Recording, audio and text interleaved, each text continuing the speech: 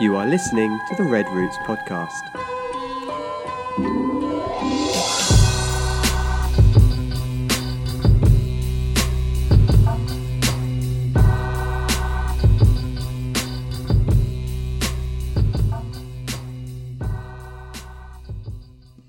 Good morning. Good morning. Good morning.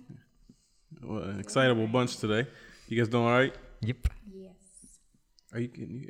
I'm doing good. Oh, yeah. It's on, right? Yeah. You were just talking quiet. So we've been gone for a while. 2 weeks. We took 2 weeks off. We have been really working in the church and getting some things going, and just taking advantage of that last, who knows, of quarantine or whatever you want to call it, of when we can't have large meetings and stuff like that, and just making some progress on the look of our church and I don't know. I think we just want to come back strong, and so so we've been working on that. So Simon's been working hard. Yep. I thought it was going to go on forever, those projects, but we got it done. I mean, did we? It it's still looks it's really still the good. finishing yeah. touches. That's what I was gonna ask. Like, how do you feel about it now? No, it does look good. It was a time well spent. It was a job that's needed to be done. Yeah.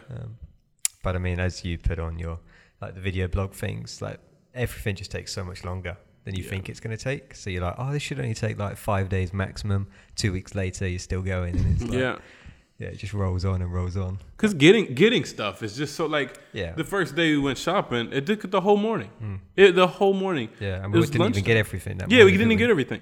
It's till lunchtime, and and it's so frustrating because you're like, typically, I mean, again, this is my, first world perspective, whatever. Hop in the car at 8, 7:30, whatever. Go to Lowe's, which is our big, hardware store. One-stop shop. Yeah. Wood, any tools you're missing, any type of measurement of screws, bolt, anything. You can get it all right there. You get it. We could even spread out. Like the three of us go in. You get the screws, you get the wood, and I get the whatever. Yeah. And and then have time to stop for breakfast on the way back, and get started. We started by 9, but like here it's all morning, and we didn't. We couldn't even get started until. So that's already frustrating. And then it's like, I don't know. When you accomplish like something, you feel like, oh, you've done so much. You know what I mean? And so then it's getting everybody in work mode in the afternoon, and that's a thing. And yeah, then mixing paint, you got to do all the mixing and stuff yourself, and get all the colors right and blah blah blah, or not right. Yeah, and then like pre-painting the wall. Yeah. And then painting the wall. Yeah. And then after painting the wall. Varnish. Just 3 steps I've never had to do Yeah. in my life until now. It's a lot. It's a lot, And then there's, the ceilings are a gazillion feet high in the air. Did you have to put water in the paint this time? Yeah, you have to all the time. What sucks is like if you put too much water in, then it's like you gotta paint like 20 coats Yeah. on the wall in order for it not to be transparent. Yeah, it's a lot of work. And then we did we did a stage design, or what is it called? Is that what it's called? Backdrop? A backdrop for our stage. Because before, I don't know if you're listening, you have seen any of our pictures or videos of our church. Like it wasn't ugly. It was just nothing. It was just a wall, And so I don't know. We just decided, why not? Let's make it a home and not just a space where we meet, and let's kind of put our own flair on it, whatever. And so we did a backdrop, and that was another. I mean, we did it. We did it. That's not the issue. But it was just there were long days and long evenings and stuff like that. And so, yeah. It looks good. Rudy and I were already talking about that's definitely going to be the backdrop for the next worship cover. Oh yeah. I mean, it's gonna be the backdrop for everything because it's our church. Yeah. So it's like before, that's the thing is we did the worship cover, and we had to put you can't tell by looking at the video, but we put this fake wall with this horrible fabric, but in the video it looks great. You can't tell. In the video, it looks great or whatever, and so it's just black, and we put that back there, and not because the church was ugly. That's not. It's just that it's just a wall, and so it's like, oh, okay, there's a wall and instruments here. Let's do it in front of that, and so but now it's an actual backdrop that's there, and so we can use that for everything, obviously for church, but then in all the videos and stuff we can do it in front of there, So that'll be exciting. If you want to see that process, then our YouTube channel, we have it on our YouTube channel. We've, like Simon mentioned, we've been video blogging through it. And the final result has not been, they haven't seen it yet. My dad texted me we were chatting on FaceTime. He's like, can't wait to see this final product. I do feel like because you were vlogging every single day that it is drawn out for a viewer. Like, it's absolutely part 10. You get video 10, you get the results. But we need content. No, I like it. I enjoy watching it, because every day it's something different. But what is today? But you do want to see the end. So tomorrow, is it tomorrow or Friday, I think, is when you see. I don't know. Like, we did this like a week, 2 weeks, a week and a half ago. People are going to think it took us like 4 months. Still working on it. It'll be done by Christmas. Christmas 2020 is when we have the big reveal of what it looks like. No, I mean, it's not a big reveal. It's just what it looks like. And we'll continue to show the progress that we do in different stuff. Which you mentioned, another thing that we've been doing since we've been gone is we've gotten back to video blogging. We just, I think for one, we're not good at fundraising. That's one thing.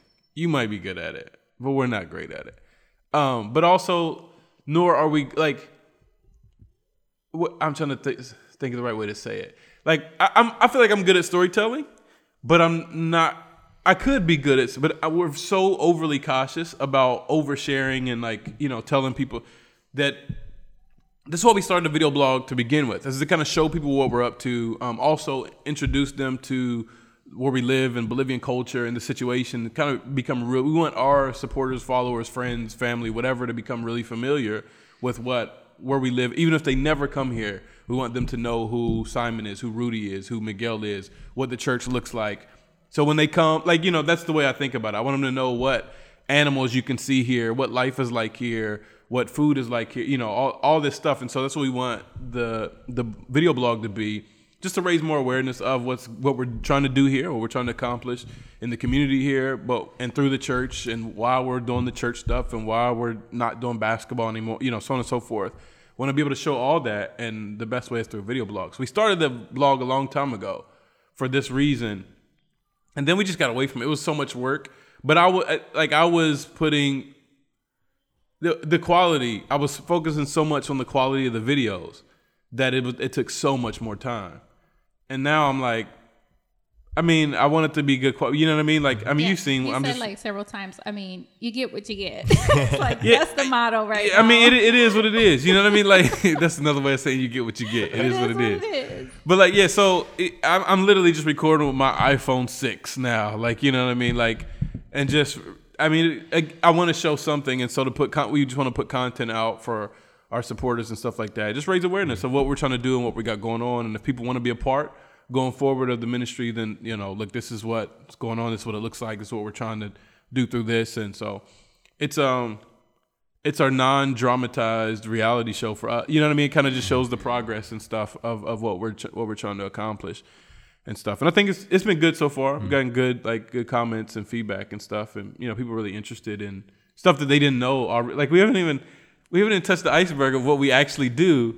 And if people are like, oh, I didn't know you guys, oh, so you thought we did nothing. You thought you just hung out all day. But that's what's hard. It's we don't tell people everything that we do. Yeah. And so it's they just disciple people. Well, I think we say we work hard, but I think people don't can't fully grasp, that we actually do. You know what I mean? And because I get it. People say they work hard all the time, and then there's nothing being done. But so this gives a chance just to kind of connect us directly without just us telling stories.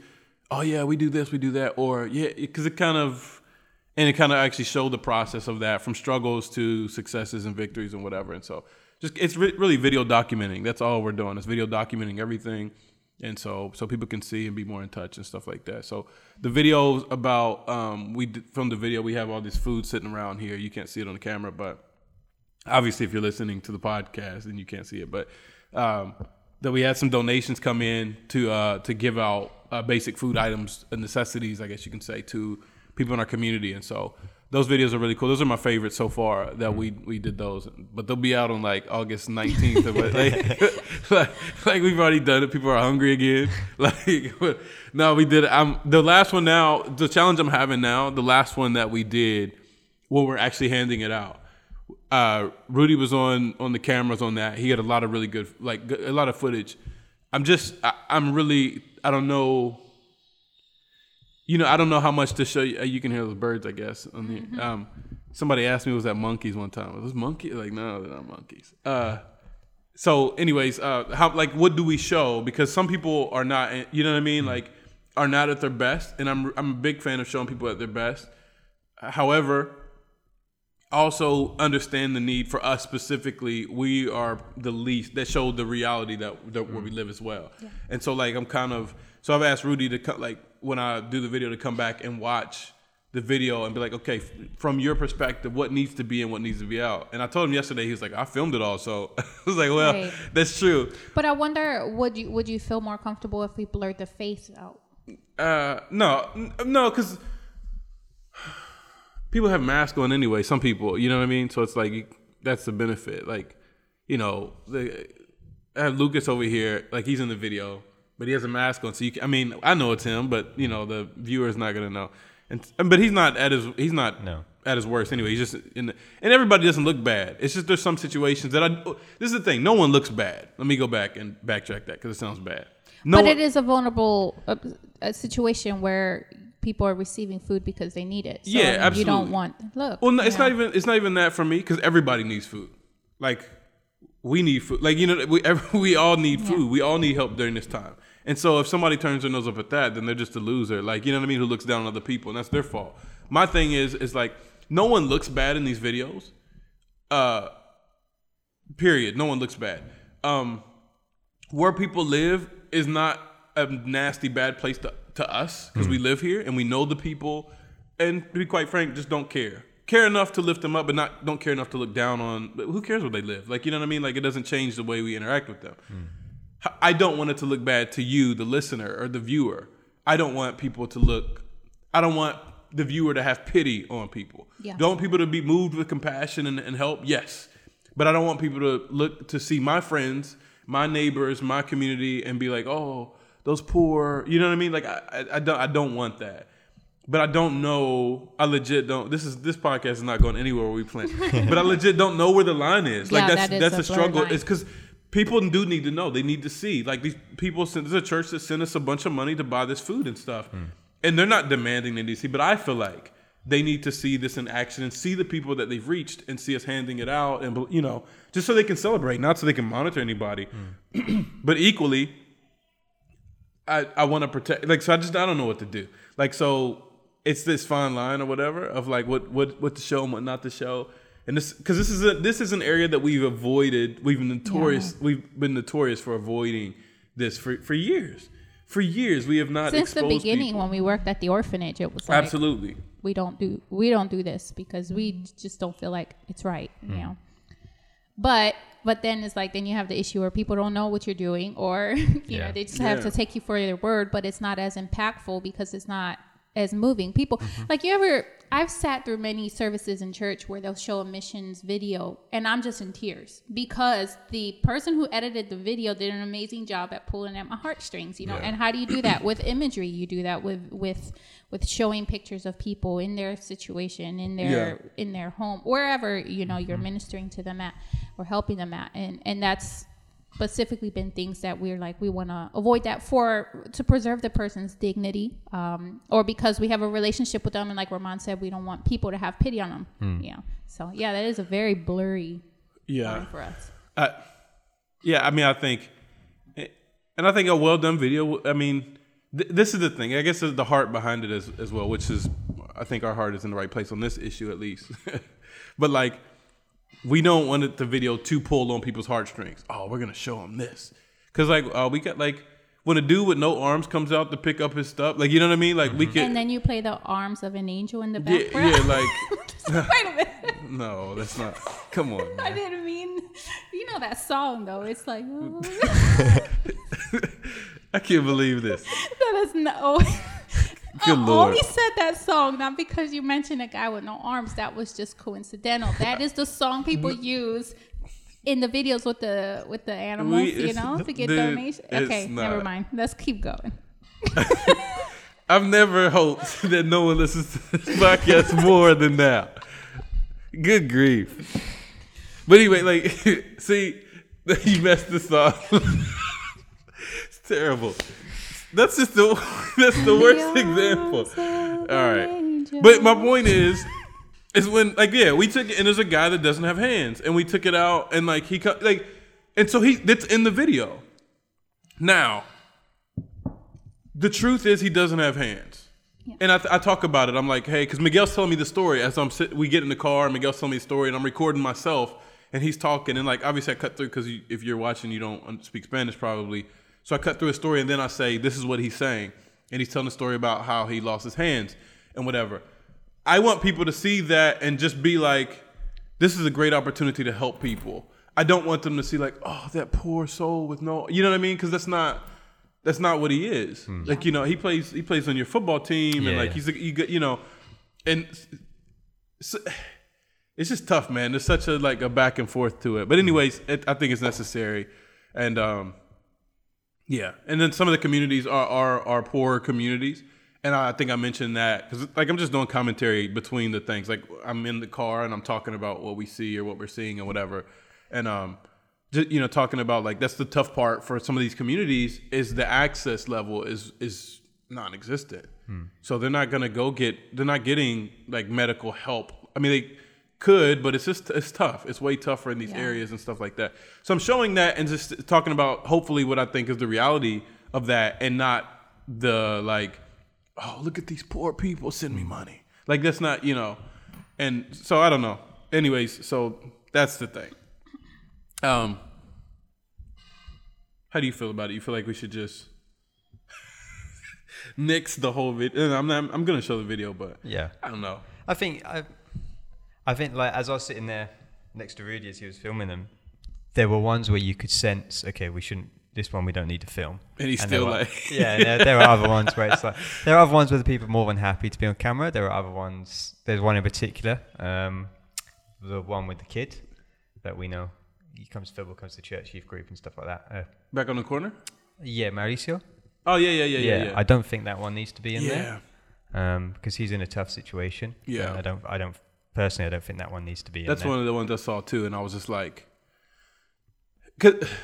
Yeah, because it goes the same conversation. As I was like, man, do I want to expose him like this? Because that's what I feel like. But then on the other side, it's like, but people need to know this is the reality that people live in. That is his reality. And so how can we? He lives. Yeah, that is the situation that he's in. But yeah, and it is that line of okay, this is what kids here are living through. Yeah. But equally, it's like how much we just want to put him on camera and they go, well, we're just going to make a video about your life kind of thing. Yeah. He would be the only one that I'd think, maybe leave that one out. Yeah, let me think. Because he didn't do anything wrong by filming it. It just, I think, and so I'm thinking right now in this moment, like it looks bad, but then why does it look bad?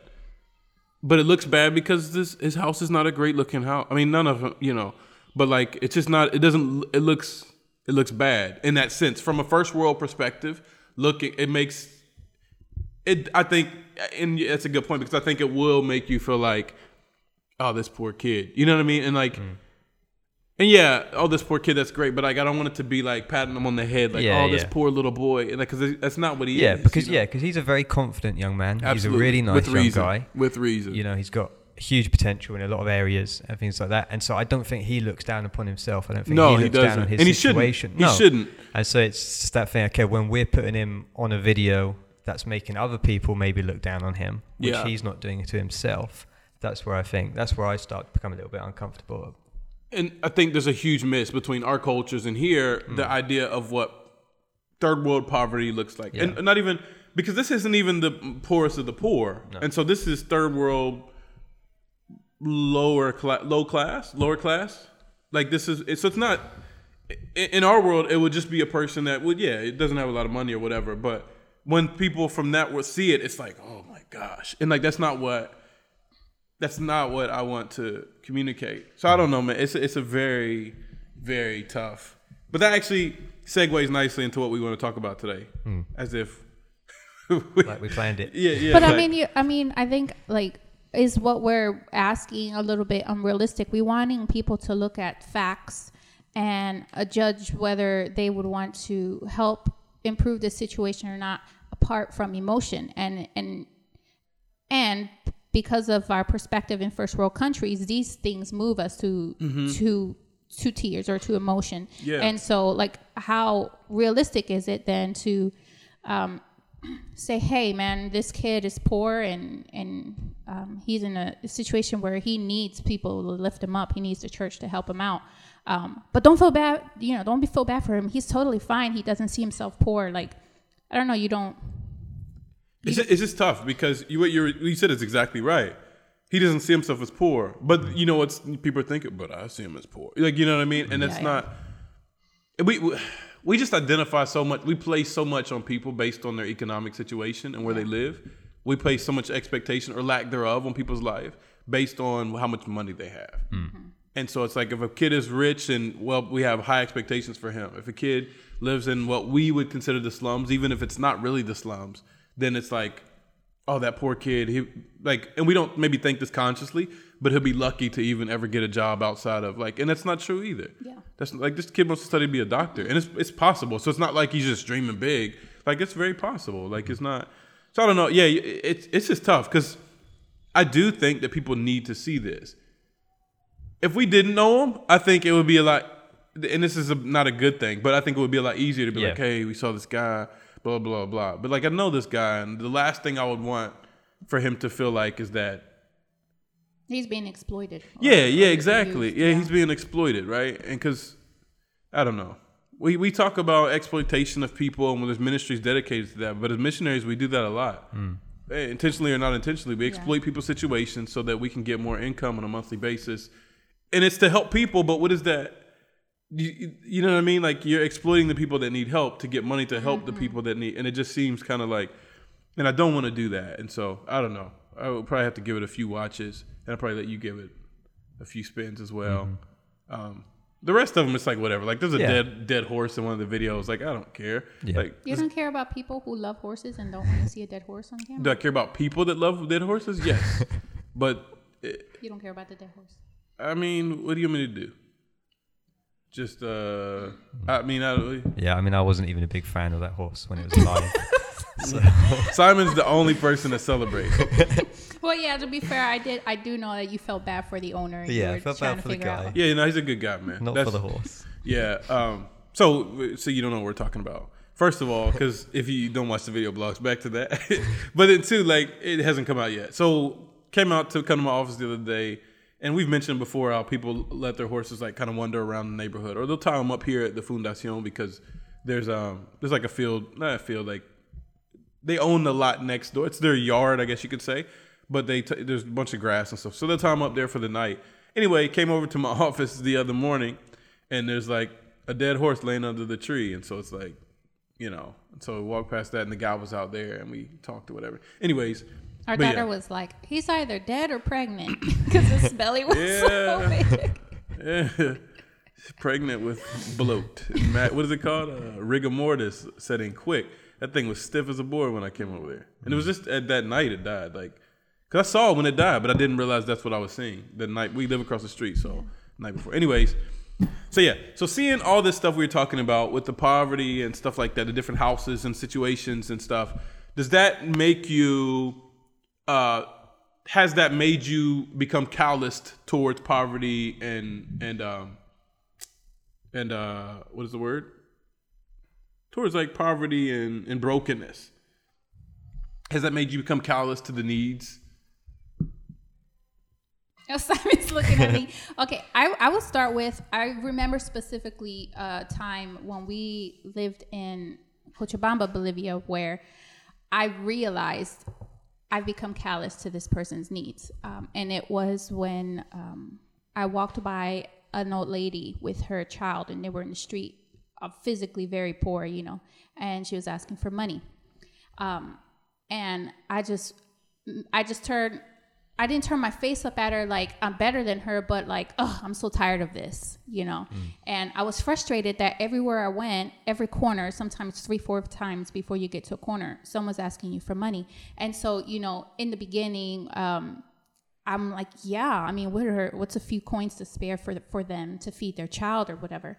And then you start hearing stories about, oh, don't give to them because they're just hiring other people's kids from the countryside and bringing them here, drugging them so they can sleep all day just so they can make some money on the corner. And so, like, based on people's, I guess, the information people gave me about these people, I kind of bulked them all into one group and said, everyone's just trying to take my money. And then they're looking at me because I'm an outsider, but I look Bolivian. And so like, that wasn't even a rational thinking, but yeah, I remember feeling that way and feeling heartbroken. Like, how did I get here? Because that's not compassion for the person who actually needs the help. And I struggled a lot with, well, where's the line? How do I balance this? Because I can't give to everyone. I'm not everyone's savior. I don't even have money to give to everyone.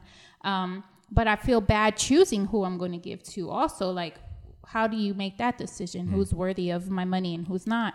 And so, you can. I have become callous to seeing someone and I mean, that's just poverty. It's poor, you know. I don't know that I could have seen anyone in a worse condition and decide not to help them. And so I don't know if because I walked away saddened by my mindset that I will call it callous, because I guess if you're callous, you don't feel anything. It's just like, oh, whatever, you know.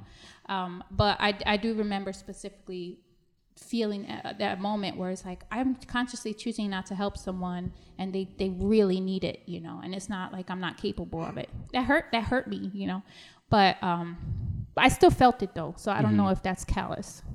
Yeah, it's tough.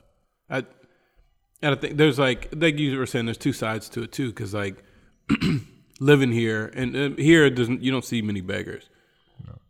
But in Cochabamba you saw like a lot more. And I remember there were two missionaries having a conversation that I know, or there's a missionary and there's another guy that does mission, like he travels around or whatever. And so the one guy was like, yeah, when I go there, I love to get, cause like one guy made a comment about something about the beggar situation. And the other guy made a comment like, when I go there, I love to get a pocket full of change and give it to everybody. And I don't think he meant it like, well, I do this and you're complaining or whatever. I do this. I don't think he meant it that way, but it did come across that way. And it's like, I remember thinking to myself, look, pal, like, but you're there for like 7 to 10 days. Yeah. There's a huge difference like between living there and seeing this every single day. And so it's not, yes, should we give and help them? Yes. But it's not as simple as like, oh yeah, just fill up your pockets with coins and give them out every single day. Because you do see the same people every single day. Then they start to identify you, like, let me go to this person. Yeah. And then the ask goes from a few coins to 300 Bolivianos. Yeah, and they show up to your house and like, you know, and I'm not justifying not giving, but I'm just saying it's not as simple as like, oh, just give. And when I'm there, I just give. And again, I don't think he meant it that way, but it did come across that way. It's not that simple. You know what I mean? Because again, we live here and it's the reality that we live in every day. And yeah, so that's the other side of that too. Is like, it's not like just like, yeah, give them money. You know, it's a complex issue there specifically. You say. Yeah, no, I think in those situations you do have to be wise to it. Like when I was in Santa Cruz, I think I've shared the story before, but there was a kid sat outside the mall, and his feet were all teared up, not in good condition. He can't have been older than 13, 14. And Santa Cruz has a problem with kids living on the streets as it is. So you're never quite sure, like, okay, is this kid begging or is he living on the streets? What's his situation back? So I spoke to him and he was like, hey, I need like 30 Bolivianos to buy shoes. I was like, okay, well, I'll buy the shoes for you. I don't want to give you the 30 Bs, but I'll buy the shoes for you. And as we got more and more into that conversation, like I became more and more uncertain about it, because I was like, well, there's a shop over there that sells shoes. And he was like, oh, no, that one doesn't do shoes. And I knew it did do shoes. And he was like, oh, I'll take you somewhere where it buys shoes. Thinking, I'm not going to go with this kid to somewhere that I don't know this city. He was like, oh, it's like 2 blocks that way. And I was like, I'm not going to go with that. And he was like, oh, you could just give me the money. And I was like, oh, just go buy shoes. And he was just adamant that I wasn't going to go off and buy the shoes for him, that I had to either give him the money or I had to go with him. And I was like, okay, all of a sudden I'm now uncomfortable in this situation. Right. So we just left it. You know, I bought him some food and water, and then I left it there. I said, sorry, mate, look, if I can't buy the shoes for you, I'm not just going to give you the money, and I'm not not going to go with you. Yeah. So I just left it by that. So yeah, it is those situations of, okay, I want to help people, but I want to make sure I'm helping people in the right way that's going to enable them, that's actually going to, meet people's needs, and that I'm not just fueling the problem by giving out money. Yeah. It's tough. And like, I think there's a good way to be like that. That's just wisdom, because like he's trying to lure you off somewhere to maybe buy some shoes that he wanted, or maybe the situation could have been like legit was a cheaper place. He was like, oh, it's cheaper, and it's like it could have been. I mean, I'm offering to pay, so I don't really mind if it was cheaper or more expensive. So, but I mean, it could have been legit that there was a guy selling cheaper shoes down the other road. He's like, hey, I've been waiting for you. The Lord spoke to me this morning and told me you were coming. Or it could be that he's got two older brothers and a dad waiting around the corner. Absolutely, I've got my phone, my wallet, and my credit card in my pocket. So. Yeah, I think here where we live in a poor community, and I think we forget that. But I think it's good that we forget it. Yeah. Like, so I think becoming callous maybe isn't the word, but I think it's good that, because maybe when we first moved here, I don't know, man, because I'd been here before, you know what I mean? So I wasn't, but maybe there's a shock factor for some people when they come back in here, and it's not this is the thing, is I can't even see it poor anymore. I'm used to living here. But I think that's a good thing, because I think we all see this neighborhood as like our neighborhood. Yeah. And are there poor people? Yes. Big, like, they're the people that live over under that like roof thing or whatever. Like it I don't know what you call it. Like talking about that big open area over there. They live on, so that's poor, And like if you go back one street or one block over there, like there's houses literally made of sticks and stuff. And I mean, we were talking the other day about how a lot of the people at our church don't have floors, like they just have dirt. Well, ducks walking around and stuff in the house, and like, but that's not like it's funny because like you sit on the couch or whatever, and the duck or whatever, the chickens or like, so that's funny, but it's not like I think personally, and I could be wrong, but I think it's a good thing in that sense that we're not like we don't want to touch, you don't want to touch anything. Like now I'll go in anybody's house and like lay in the hammock, and like it's not, it's not an issue at all. So I think it's good in that. But I think what you were saying earlier is when we become callous to the needs, is like when we start ignoring the needs of people for whatever reason and stuff like that. And so, but I don't know, like, is that, I guess you could get to that point, to where it's just like, and now I'm thinking about it. Like, I've known people to say, "Oh, that's just the way that they live. Yeah, that's the way it is here," and blah blah blah. Well, you know what? No running water. I don't care. That's not okay. They have babies and kids and whatever. That's not that. There's no. That's just the way they live here. I don't care if that's the way that they've lived here. This is a better way, and this is not me like being a colonizer or whatever. You need to take that's not. But this is like a healthy, change that can change your life, And so, but I don't think any of us are like that. I don't think we've gotten to that. But there is a weird zone of like of just walking down the street and just talking to your neighbors and stuff. And I'm not consciously thinking about the needs of each individual all the time, but I do think about it, you know what I mean?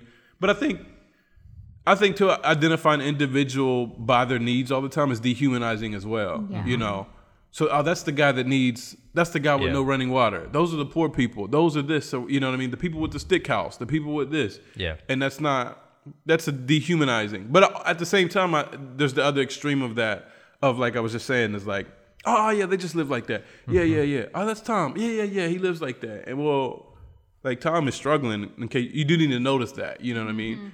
But I think a big part is being in touch with your community. Just like you're in touch with your friends. Your friend can be a multimillionaire and have the biggest house and all his needs and whatever. But if you're close enough to him, when something's off and when he has a need. And so I think here, if we're in touch with the community and we do get used to seeing, we know where people live. That's just what it is. We've gone to their houses. We've eaten, dinner and cold fish and stuff over their houses and whatever. Like, that fish was cold, dude. Yeah. Anyway, sorry. Another story for another day. But yeah, like we've done all that. You've done this, and so that's how they live. But at the same time, like, be close enough to where you're sensitive to the needs. Yes, physical needs, but also like on every level, right? Physical, spiritual, mental, personal, relational, financial. you know, all those needs and stuff as well. But we're such an extremist and reactive society that like it's either pity or ignoring. Like those are the extremes, and it's not. Neither of those are really the answer. You know. Yeah, I think so. Just an example of what I thought was a really good way of approaching the situation was with the football ministry that we do. The kids that come there, you know, in the back of your mind that a lot of them have a lot of like come from really difficult backgrounds, have lots of complicated situations. But yeah, like you were saying, you can't see them as, oh, this kid is abused, or this kid doesn't have this, or this kid doesn't have that, because that would just wreck you emotionally, and then all of a sudden you can't engage with them on a level, because they're not coming to football like crying and things like this. And so you want to engage with them. If they've been happy and positive, then you want to be happy and positive with them as well, and and engage with them and be friendly and build relationships with them. And there was this one kid, 15-year-old, he comes to football training quite regularly and things like that, and we're just sitting around having like a water break and something, and some of the kids were like mocking him, like joking at him, being like, hey, you always wear the same stuff, like you always wear the same clothes every day to football training, like that's dirty, you need to wash your, like it was always kind of wearing the same shorts and stuff like that. He was like, well, I don't have any other shorts and I want to come and train, so I just use this one.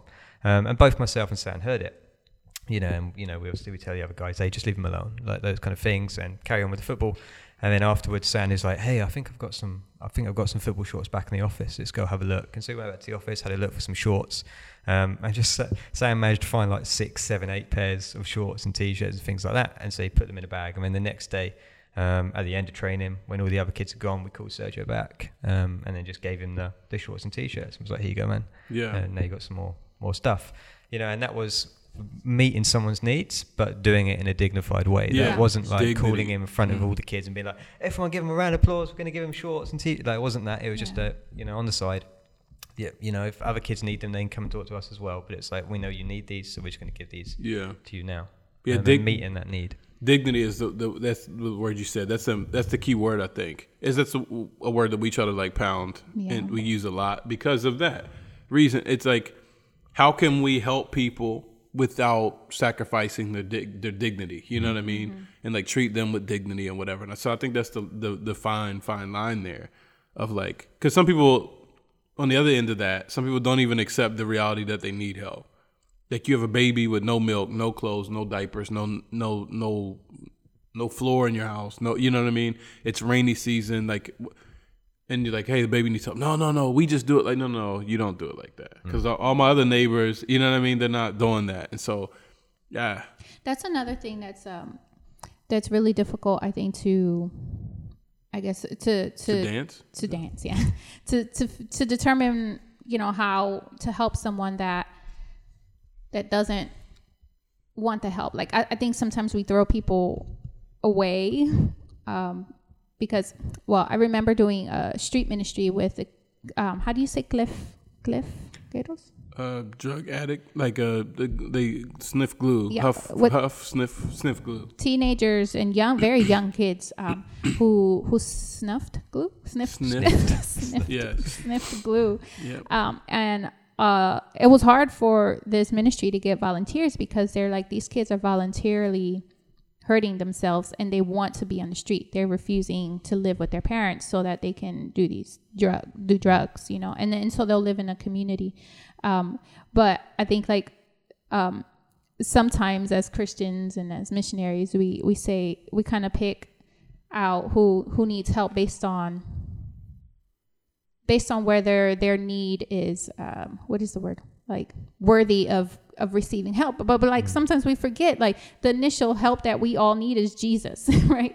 And so, okay, we're not going to help this guy because he's choosing to live on the street and he's choosing to do drugs, but he still needs Jesus. And so I think sometimes we get into that determining that, going back to the whole Callous thing, like oh, they don't need help because he's an elderly man, he's had plenty of opportunity to get off the street, and he doesn't want to, so let's just move on to the next guy.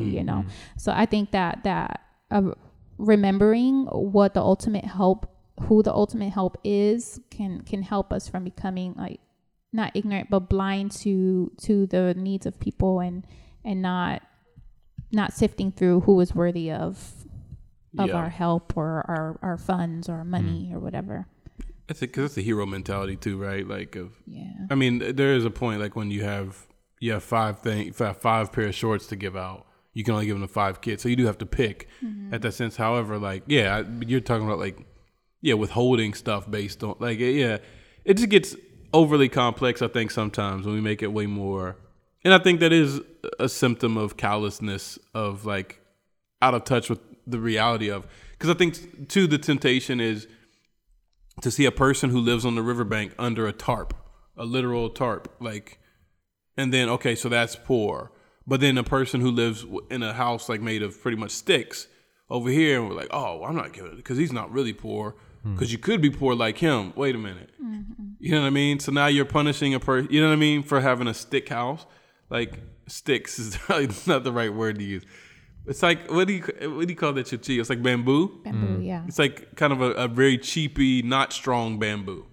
And so that's what a lot of people make their houses out of or whatever. And so, but then, it definitely becomes like, that is all. I only help people whose houses are on the riverbank and they sleep under tarps.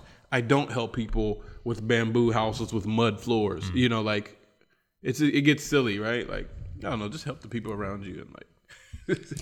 I remember a conversation with a Christian girl who's a Christian. I questioned that because we were talking about the situation on how we could effectively help these kids that were on drugs, and she said that we should just kill off the whole population. Like, not us personally, but that the government or the military should just wipe them out and start over. And I'm just like, it's a perfect gospel response. How does that even help the situation? I mean, it's just absurd. But that just tells you how detached we are from like who Jesus was and what Jesus is compelling us to do. Is he is, a God of reconciliation. Reconciling what? Yes. All things back to himself. And that's what he tells us to pray, that kingdom come. That's what we're, the coming of his kingdom, the reconciliation of all things back to himself. And we are members and ambassadors and citizens of his kingdom here, his representatives here on earth. So we should be looking for to abolish injustices or fight injustices, do justice, and go against all these like, be agents of reconciliation in everything that we do and everywhere that we go, on every level of society. So education, and that's what we were talking to that lady about yesterday. We did this interview for like a magazine thing. It was a really cool experience. Anyways, and she was asking like, what is it that we do?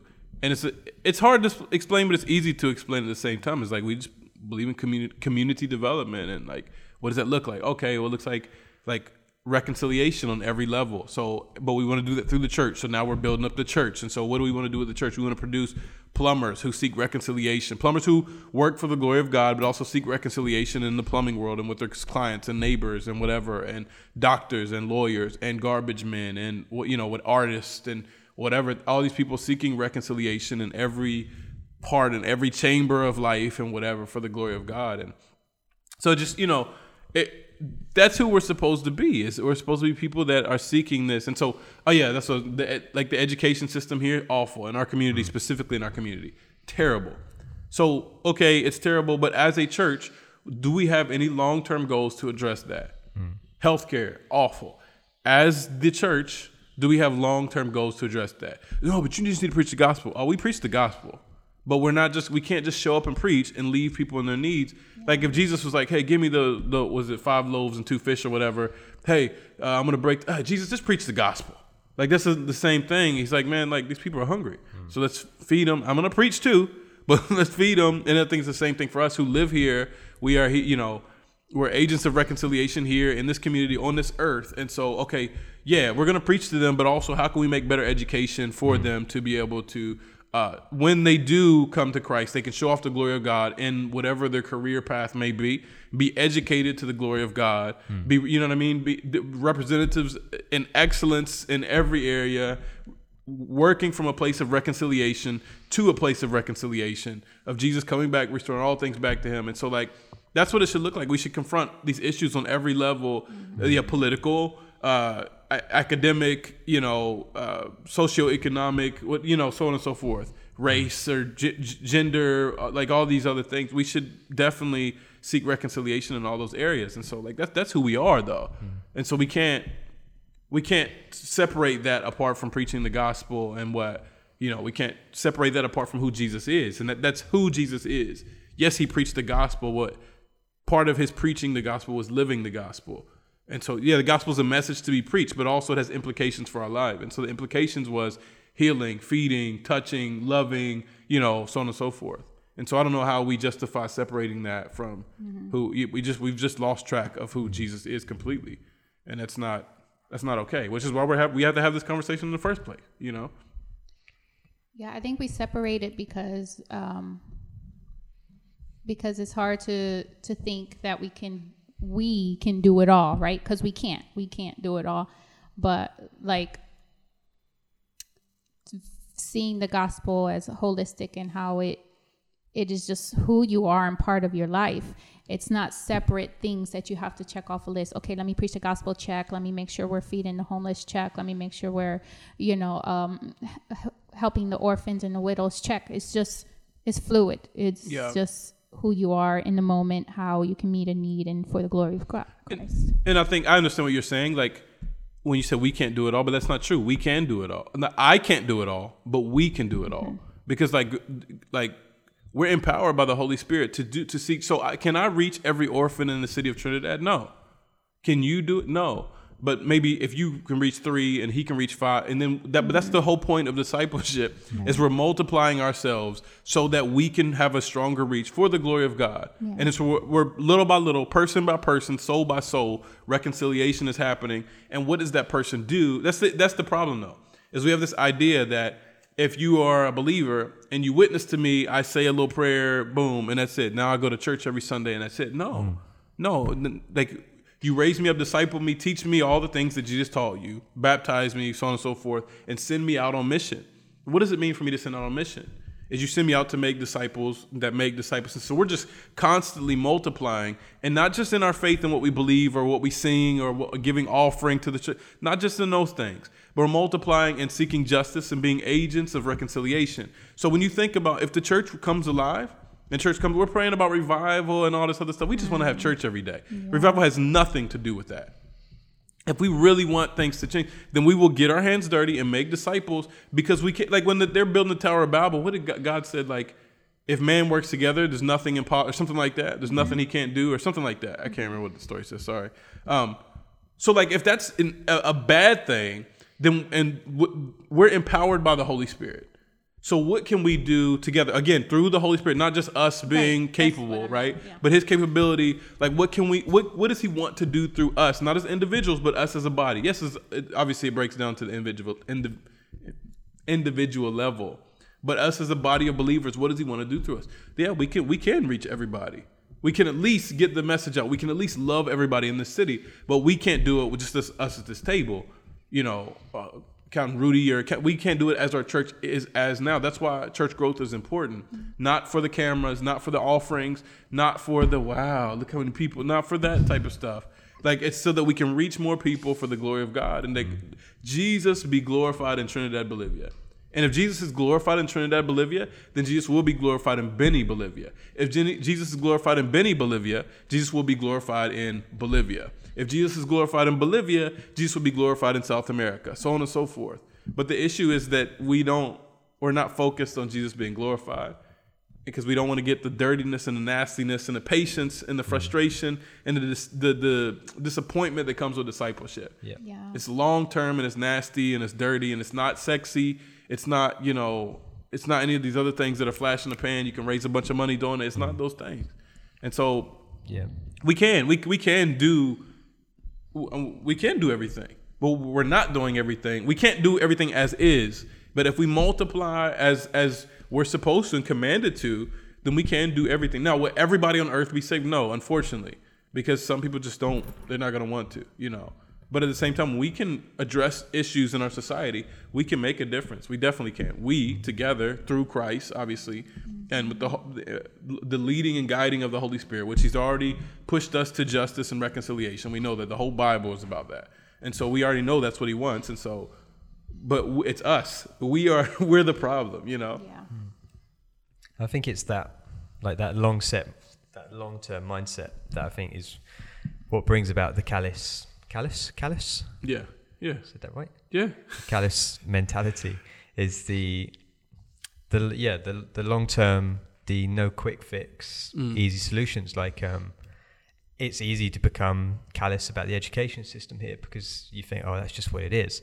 So, like for example, one of the young people at our church, she volunteers, Liz Vanya, she volunteers with a lot of stuff.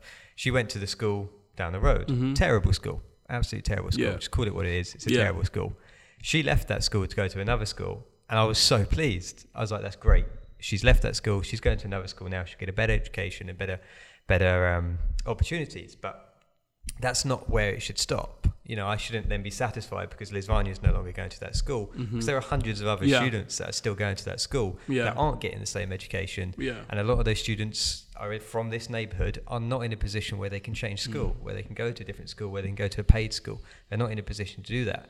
But it's so easy to become callous to that situation and just say, well, that's just the education. That's just that school. It sucks. There's nothing we can do about it. It's a big thing. Yeah, because it is. It's massive. So, okay, how do you change an education system? How do you change a school? How do you change the mentality of teachers? How do you change the mentality of a principal who's meant to be running the school? Which they're not. It's just a free-for-all at that school. So it's like, how do you change it? And so it's easy to become callous to that and just be like, well, I'll just work with Liz Vanya. I'll just work with Joel. And then, you know, one at a time. And I think sometimes you do have to work one at a time, but you can never lose the sight of, okay, actually, it's not just Liz Vanya that we want to get a better education, but we want to get a better education. It's all those kids that attend that school that we want to get a better education to.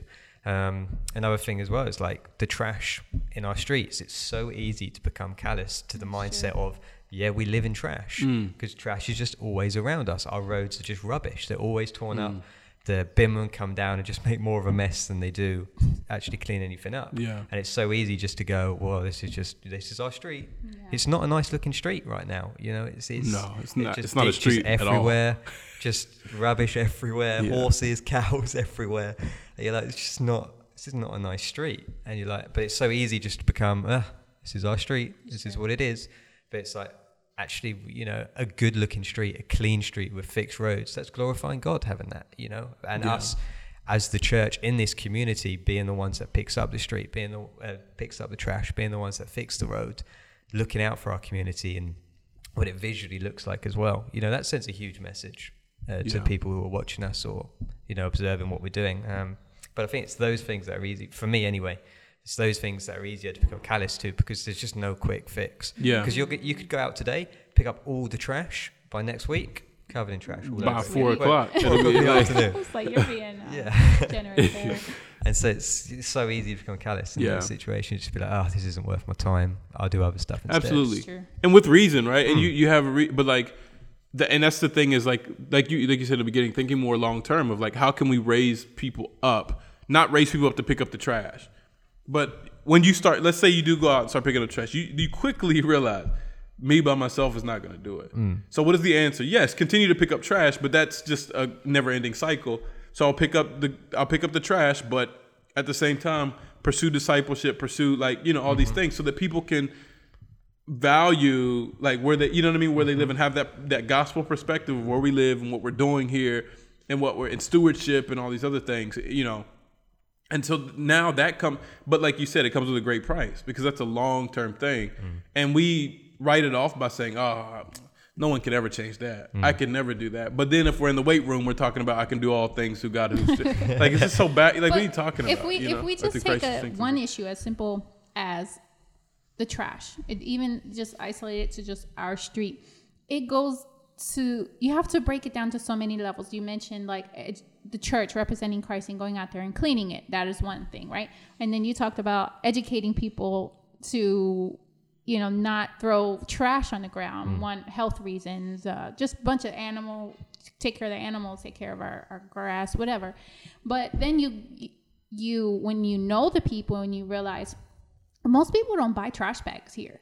Yeah. People just have like old, I don't know, recycled whatever they can find to throw their trash in. And then who's taking the trash to the dumpster? The kid. What's the kid doing? Dropping it. It's like a 4-year-old kid, you know, because the parents send their kids to do everything here. And so it just goes so a little bit more deeper than, like you said, even just one thing like the trash. Then it's like, well, how many trash bins do you see around our neighborhood? Not many. So it gets just dumped on the corner right by the little river thing. What's that called? Yeah, creek. The little creek. And so then you're like, as a church, we have to then put trash cans out there, and then make sure they're not ones that people can take and steal, because then it won't help. So you got to get it put down into the ground. It's just one thing. It becomes a lot bigger project. But that's why there should never be, because this is just our community. Every community has issues like this, or every city, I should say, in some community. The church should never get bored, ever get bored. There's always something else to do. Well, but it's just never ending. It is ending when Jesus comes back and reconciles all. But until then, we work towards that. We don't just sit and wait and say, "Oh, that's just the way it is." If we can like help and love our community by putting simple trash bins on the corner, why are we not doing that? It's a good idea, by the way. We're going to do that. Just so you know, we are going to do that, because the only one is right here. We need one on that corner. I mean, on every corner we can do it in our community. So good idea. We will do that. Write that down. I'm gonna talk about it this afternoon. Anyway, so we are doing Put that. it on the board. No, we are doing it. Like, it's not, for me, it's not debatable. But anyways, and I know who can make them. Danny makes them. The guy that. So anyways, neither here nor there. So get ready for that video blog of putting up. Coming 2022. Yeah. The upload queue is so long. 2022. Like the queue for the upload is so long. That's the opposite of what used to be. If you go back to our channel and look at the first few videos, it always starts with, "Well, it's been a while, guys." Yeah, every single video. Now it's like you can't get enough. Yeah, and so, but I think if that's what we can do to serve our community, then it's not for us to be so selfish and ridiculous and short-sighted. Well, I can't. Well, if we do that, then we got to do this. Okay. So then let's do that. That's called a plan. Right. That's called a plan. But that's the issue, is we don't, like you said a minute ago, we don't want to do this long-term commitment. We want to do, hey guys, this Saturday we're going to clean up the neighborhood. Yeah. Put the slideshow on Sunday. Look at us. That's when he dropped his lollipop. And most people only come because you offer like a lunch afterwards, like steak and rice. And like, when we want that moment and it makes us feel good, and that's idolatry. We have to be careful of that, because now we're seeking an emotion. We're seeking a feeling, for me, of what I want to feel by doing this. When it's not about an emotion, it's not about a moment. It's not about how you feel or don't feel. It is about reconciliation. It is about God's kingdom, and this is about our involvement and commitment to the community, and not just to the community, but to the gospel of Jesus Christ going out and reaching our community. And so how can we do that? By gaining influence, by loving the people in our community, by building up our community, which is a poor community, but it can be built up. It can be made better. It can be improved. And so how can we do that? How is the church doing that? Oh, we have worship night. I'm not knocking worship night. I always use that example. But it is out of place when there's so many issues in the community, and we're just in there with our shoes and socks off singing all the time. Like, you know what I mean? It's just dismissive. Like, you can do both. Just for the record, you can do both. But we typically don't do both.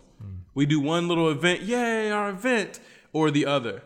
But we don't want this long-term commitment. Well, the irony is we accept the commitment that Jesus made to us. The long-term commitment. We keep sinning, keep messing up, keep falling, keep whatever. And it's a long-term. He's still committed to us. He's still with us. He will never leave us or forsake us. And he's there, and we expect him to be there every time we fall and we repent and we get up. We're fully expecting him to be there. But when something goes wrong in the community or with the drug addict next door or whatever, then we're done with him. We want to write him off. And that's not who we are. We are Jesus people, kingdom people, here on this earth, in the world, not of it, but that's just to tell us where we come from and what we're here for. That's not to me, we don't touch anything. That's not what that's meant for. It's that we're not of this world, but we are in this world to be agents of change and reconciliation in our community. So all this, we talked about callousness as missionaries, but it's not just missionaries. It's the church at large. Yeah. How many churches here? Let's just talk about where we live. Let's be critical. No problem doing that. But let's just be critical of the churches where in our community, like doing nothing. Yeah. Doing nothing. Oh, ties and suits and praying in tongues and dancing. Great. Good. But doing nothing in the community. And I go back to Amos 5 every time. It's like, I don't want your songs and your celebrations and all that if you're not speaking out and working against the injustices that are going on in the community. Let justice roll down like a river. Like, what do you, and it's not saying I don't want you to sing. He's not saying I don't want you to have meetings. Yeah. He's not saying I don't want you to wear suits and ties. He's not saying that. He's saying if you do all this apart from confronting and going against injustices, then I don't want to hear that. Because this worship is all of it. Worship is not just you coming to do one thing and, oh God, we just worship you. Oh, and doing the little hand figures and stuff when people, and it's not doing that. That is not complete worship. That worship is all of it. It's an entire lifestyle, not a lifestyle of singing, a lifestyle of serving, loving, seeking reconciliation, whether it be race, whether it be education, whether it be economy. So this is who we are. This is what we do. And you can throw it on us like we're missionaries and whatever, but it's not. This is the Christian call. Yeah. This is not the missionary call. Now, we do this specifically as missionaries in communities that are maybe what seem like they're in more of need, but right in your community, wherever you live, and you live in the richest community in the world, there needs to be reconciliation on some level there. If not, then what do we need Jesus for? Right. Walk away from the faith. If you believe that in your community there's no reconciliation needed and there's no activity for you to do, walk away from the faith right now because you don't believe it. Yeah. You don't believe it. And this world needs restoration, needs reconciliation, and that's what we're here for. We're here in Trinidad, Bolivia about that. But everybody who's listening and every Christian and believer around the world, you are right where you are for that purpose.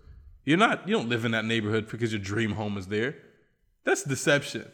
If you believe that you live somewhere because that's where God gave you a blessing in your dream home of, like, give me a break. You're there to seek reconciliation and restoration of broken people, broken families, wherever that may be. We're not here for this like small celebration. We're not here for this kingdom. This is not a kingdom. This is exile. Adam and Eve got kicked out the garden. We're still there. This is not, we don't camp out here, get comfortable here and celebrate here. We are pilgrims passing through, as Peter said. So all these dream houses and all this other stuff, that has to go. That is so good. Just imagining us happy in our exile. We just want to be comfortable. It's sackcloth and ashes. It's like you get comfortable in sackcloth and ashes. It's the same exact thing. It's absurd. But anyways, dang. I've talked enough. And we're not even talking about being callous anymore. You guys got anything else to add? It's tied up. It all came back around. Got anything else? Nope, I'm good. Good. All right. Well, thank you for listening. Thank you for watching. We appreciate you. Click to the next video and watch our video blog.